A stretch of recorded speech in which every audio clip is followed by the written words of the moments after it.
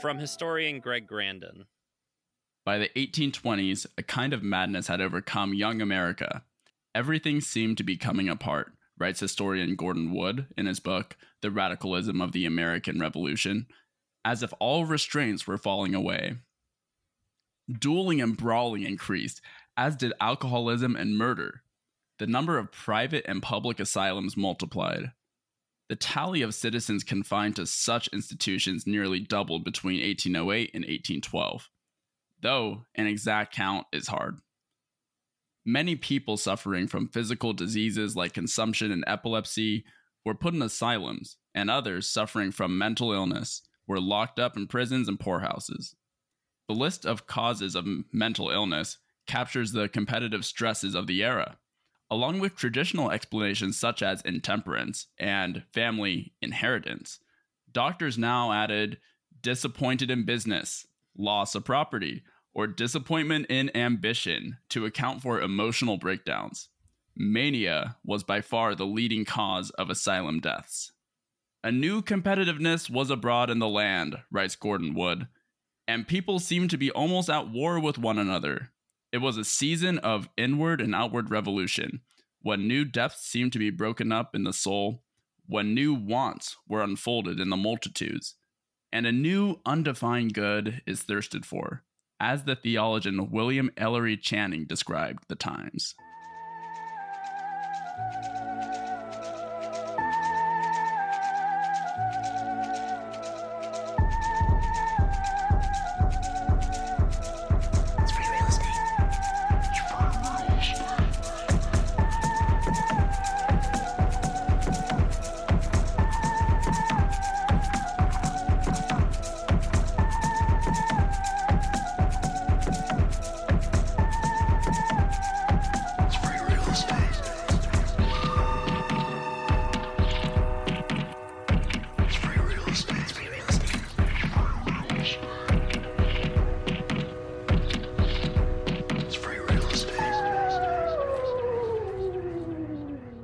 Bad at business. Yeah, yeah, this is so awesome. Young Italian men everywhere. Disappointment and ambition is so funny. Like loss of property and like disappointment and ambition. Welcome back to Mythbusters. I'm Carrie. And I'm Jamie. And we are back for a continuing journey through Greg Grandin's book, The End of the Myth, as it takes us through American history in search of the very mythologies that help bring our current neoliberal hell world into being. Well, this is the best Mythbusters episode ever. Better than one day. Yeah. So people won't be able to tell from the podcast, obviously, but you're significantly younger than I. Did you get the Mythbusters joke? Oh, yeah, of course. I watched Mythbusters. It was on Discovery Channel, you know. Yeah, Jamie's mustache, still legendary. Every once in a while I'll make a cultural reference or whatever, and you'll ask me what it is, and I die a little inside every time. Yeah, every time. And I know, and I'm like, man, I'm just like causing like psychic damage on this poor man by asking these questions. No, but Mythbusters is one of the ones I do know. And I remember because they did a CIA op where they proved that the moon landing wasn't fake, and you know, that was obviously a cover up. You know, they sold out. Damn. Fucking some real op shit. Yeah, right. Well, hate to see it. They are Hollywood special effects people, so the very people who faked the moon landing in the first place. Yeah, right. Dun, dun, dun. Interesting how they're the ones to buff the myth of, you know, the moon landing being real. Well, what are we going to talk about The real today? end of the myth. So what are we going to talk about today, Munya? Yeah, today we're going to talk about a metaphor that was gaining steam, so to speak, in the early 19th century America. The idea that the country needed a safety valve. Yes, as Grandin noted in our intro, it seemed from the perspective of many in the country at the time that America was a country in crisis. Panic over crime, poverty, and even lunacy had gripped the country. In short, America had entered the urban crisis stage of capitalism. The 1820s would bring into being both a penitentiary and the asylum in America. The fires of republicanism, which had burned just right a generation earlier, Grandin writes, flared dangerously during the age of Jackson. America needed a safety valve, something that could release the unsustainable pressure placed on the machinery of democracy, now that an increasing number of unlettered and unpropertied white men had the vote. It is important to remember that the Constitution had been designed to break democratic passions against the levy of elite institutions. The writers of the Constitution despised the masses. They believed, like the first Chief Justice of the Supreme Court, John Jay, would so succinctly put it, that, quote, the people who own the country ought to govern it. Alexander Hamilton summed up the debate stating, quote, all communities divide themselves into the few and the many. The first are the rich and the well-born, the other the masses of the people. The people are turbulent and changing, and they seldom judge right. Gouverneur Morris agreed, quote, the time is not distant when this country will abound with mechanics and manufacturers who will receive their bread from their employers. Will such men be the secure and faithful guardians of liberty? The ignorant and dependent can be little trusted with the public interest. Or as Michael Parenti sums up, the purpose of the Constitution was to maintain the spirit, the form of popular government with only a minimum of the substance. Even a minor extension of democracy, such as the extension of the franchise to unpropertied white men in the 1820s, was bound to have a destabilizing effect on the political system. Add to that, growing inequality, particularly prevalent in urban areas where the poor crowded into slums, lorded over by unscrupulous landlords, and the growing dissonance created by a nation that touted itself as a free republic, while it also put more and more people into chains. And the furious anger caused by efforts to force people into wage labor, leading to early strikes and riots in many cities. For many elites, it looked as if the kettle was going to blow.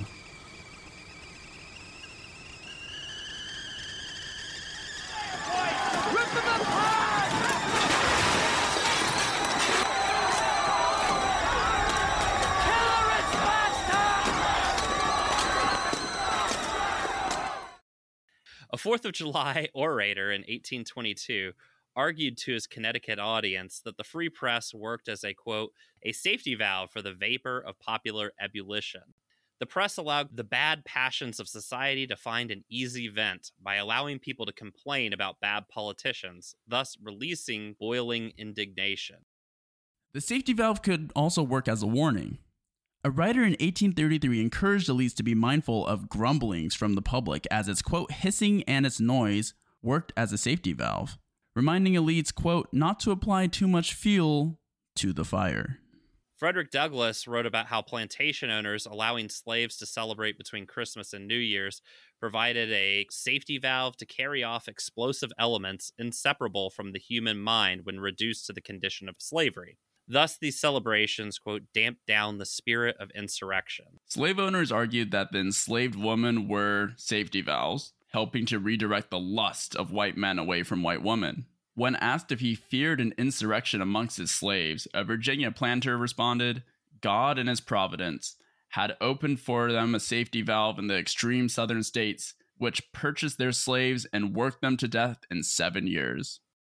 Lo and behold, out of nowhere, Miss Laura come up with the bright idea of giving your ass to the LeQuint Dickey Mining Company. And as a slave of the LeQuint Dickey Mining Company, henceforth till the day you die, all day, every day, you will be swinging a sledgehammer, turning big rocks into little rocks.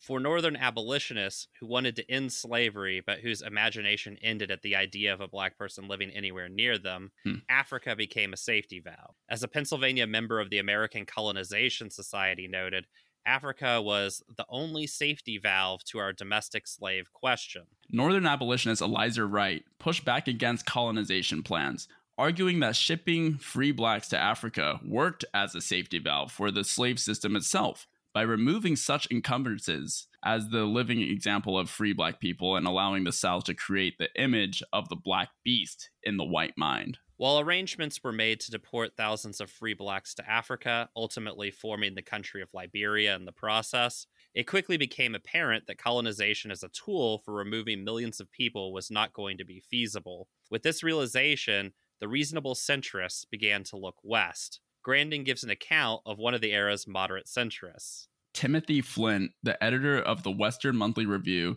and a vocal advocate of pushing on to the Pacific, proposed in 1830 the acquisition of Mexican territory, which would serve as the proper escape valve from the danger of too great of an accumulation of blacks in the slave states, thinning the population by diffusing it over great surfaces. Flint was opposed to slavery in the abstract, but he said he could see both sides of the question. The promise of expansion gave men like Flint the liberty of never having to stand firmly on one or the other of those sides. Look, I will always believe in populist politics. Putting right and left now, post January 6th, made it just me. I believe I'm politically homeless. Like, I would call myself like a radical centrist. Centrism lives. Gotta love it. Similarly, South Carolina Senator George McDuffie argued that the Mexican territory of Texas could operate as a safety valve to let off the superabundant slave population from among us. An article in an 1845 issue of Young America argued that emancipation was inevitable and that freed slaves would quickly fill the nation's jails, penitentiaries, and poorhouses.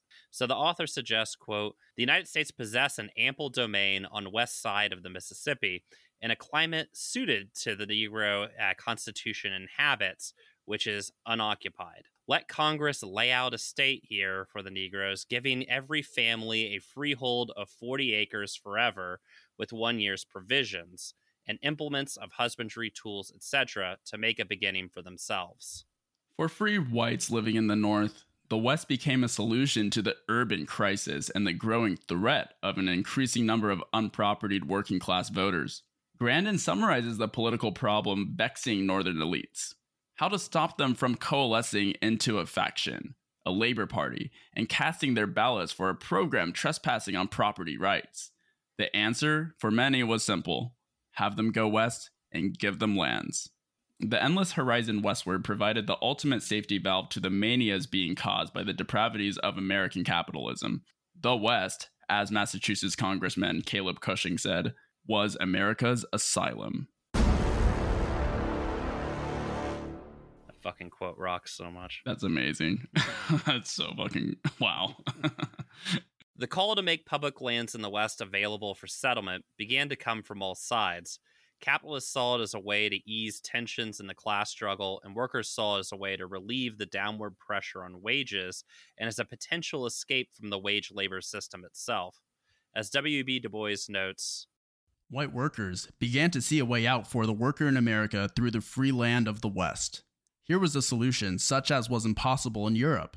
Plenty of land, rich land coming daily nearer its own markets, to which the worker could retreat and restore the industrial balance ruined in Europe by the expropriation of the worker from the soil. This thought, curiously enough, instead of increasing the sympathy for the slave, turned it directly into rivalry and enmity. In the South, Western expansion became a safety valve for the anger that poor whites felt for the planter aristocracy. Yeah, many Southern whites lived in a destitution, scandalous for even the time. In his 1856 travel diary for his visit to the South, Frederick Law Olmsted described the white slums of Charleston. Quote, I saw as much close packing, filth, and squalor in certain blocks inhabited by laboring whites in Charleston as I have witnessed in any northern town of its size, and greater evidences of brutality and ruffianly character than I have ever happened to see among equal population of this class before.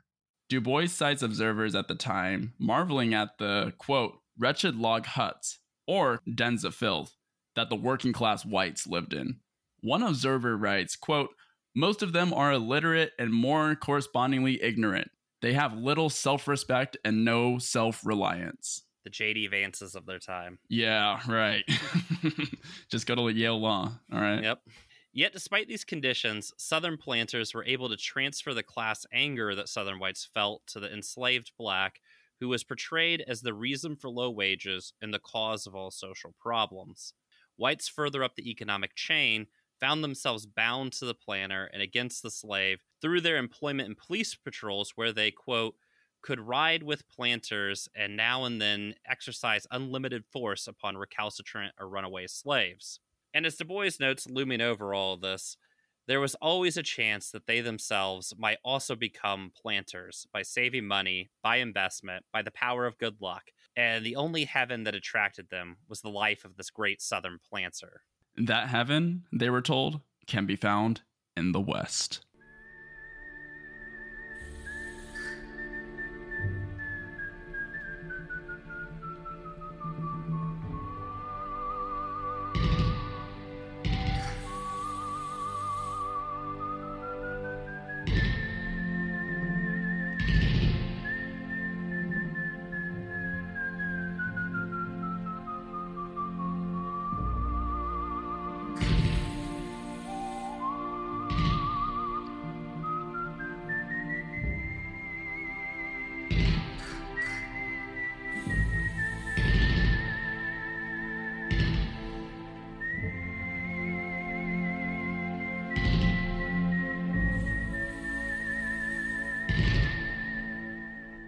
And so what we see is we have this increasing crisis happening in the original sort of colonies and original states of America, right?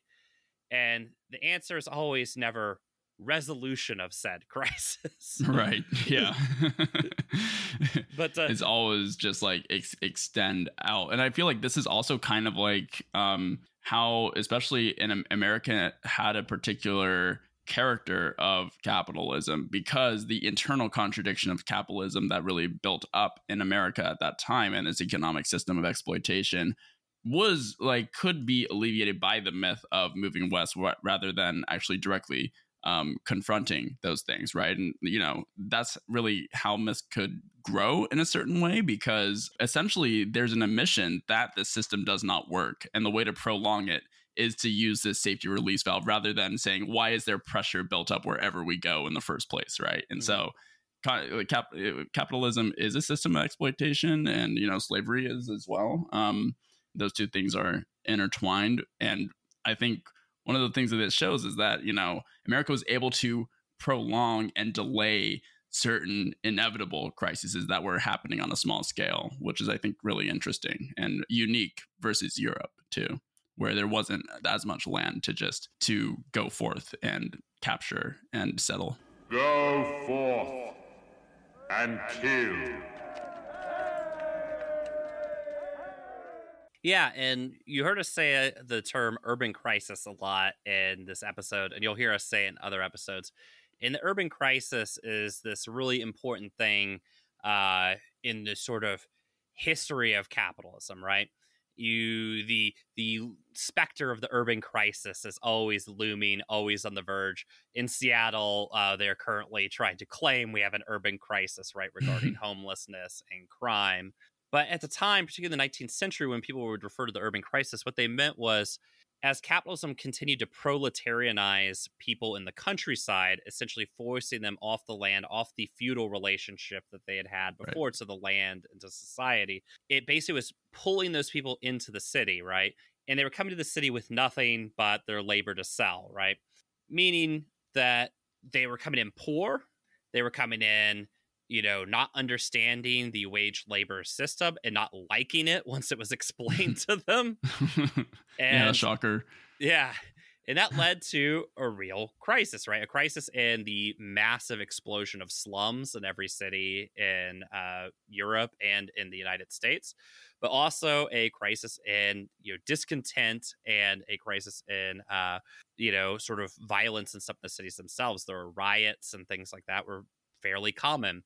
It's a crisis that you can actually look at in the literature of the time itself. Mary Shelley's Frankenstein.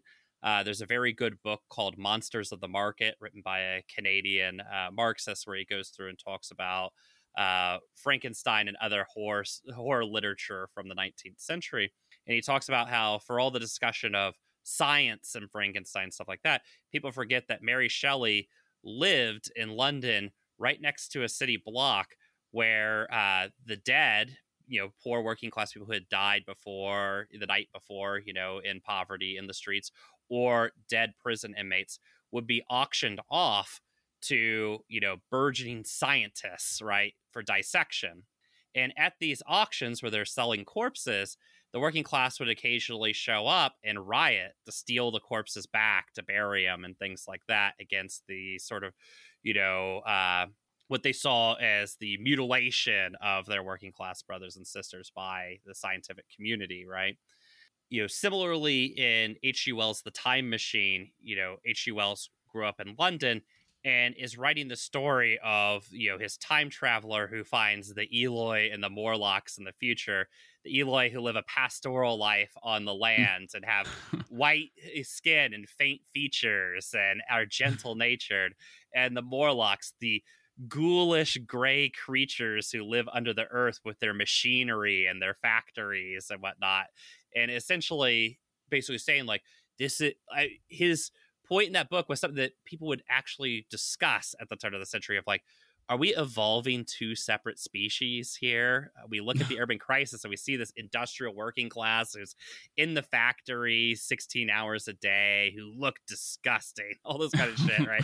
Act disgusting. Yeah, right. Is this another creature, the piece of humanity, right?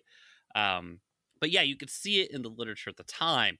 There's this idea that the city is both required for capitalism and it has this contradictory nature of bringing in this, what, the middle class and the wealthy would refer to as a foreign element, a foreign poisonous element, right? And what to do about that. And the U.S. had this excellent answer, which is push them west. Right? Yep. Every time the cities get too full, empty the cities, push them west. And it's interesting, in Marx's Capital, Volume 1, in the very last chapter, he takes on this actual sort of thesis here, talking about this guy named Wakefield's theory of colonization. And he says, the European imperialists are partially able to overcome their own urban crisis by sending people to the New World, right? And he's talking primarily about Australia at the time, but also referencing early America. And he's like, they would just ship the people off to the New World, right? And that was how they could relieve pressure in the cities themselves, right? It was their safety valve. Once in the New World, capital could then place a sort of fictitious value on the land that forces workers to work in the factories in the New World. That solves the labor shortage problem in the New World. But then once those workers get too rambunctious, well, hopefully they've saved up enough money they can buy that land in the West. You get rid of them. Through that land purchase, you then import more people from the Old World, right?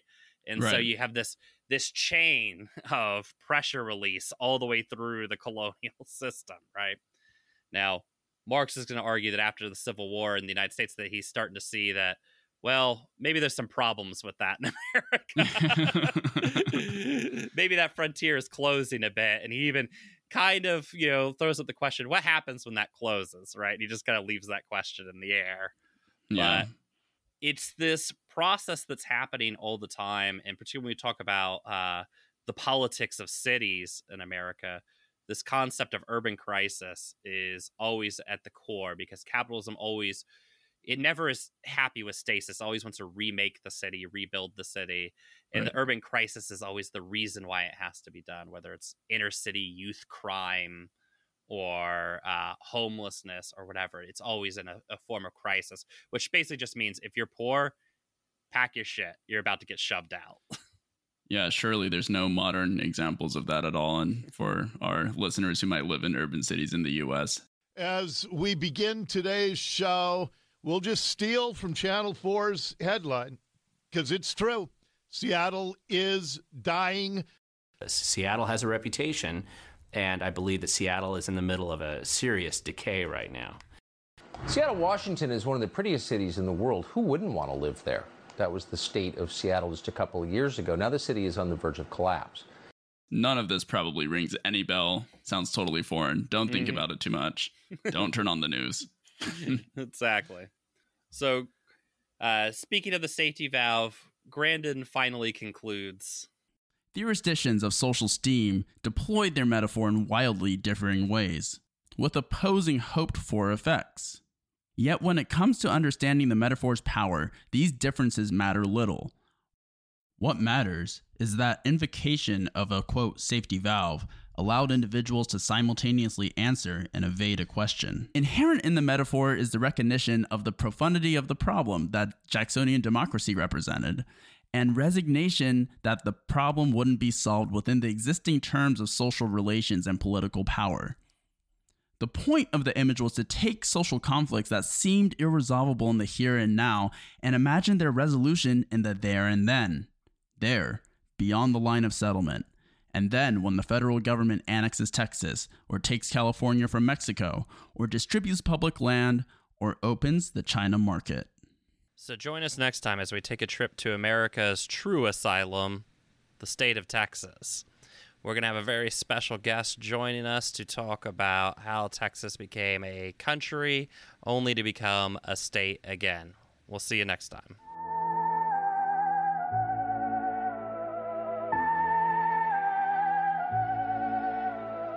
The money's not the deal, the cows are not the deal, it's freedom and liberty and access to a land.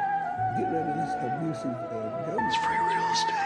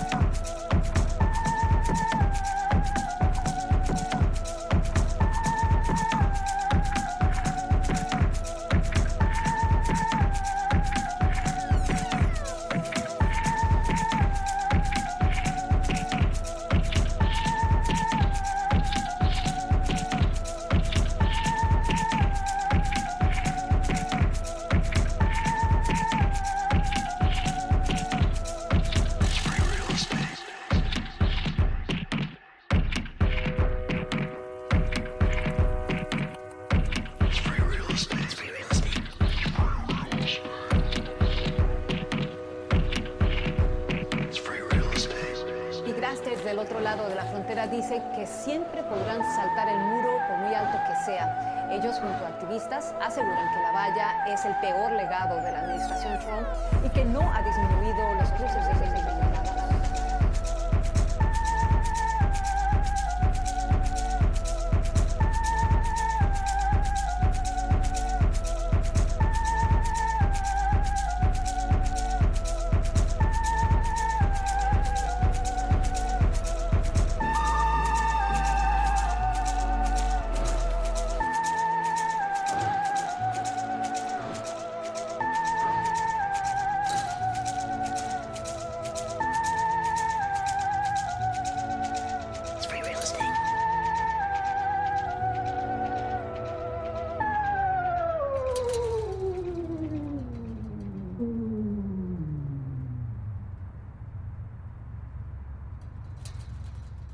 It's free real estate.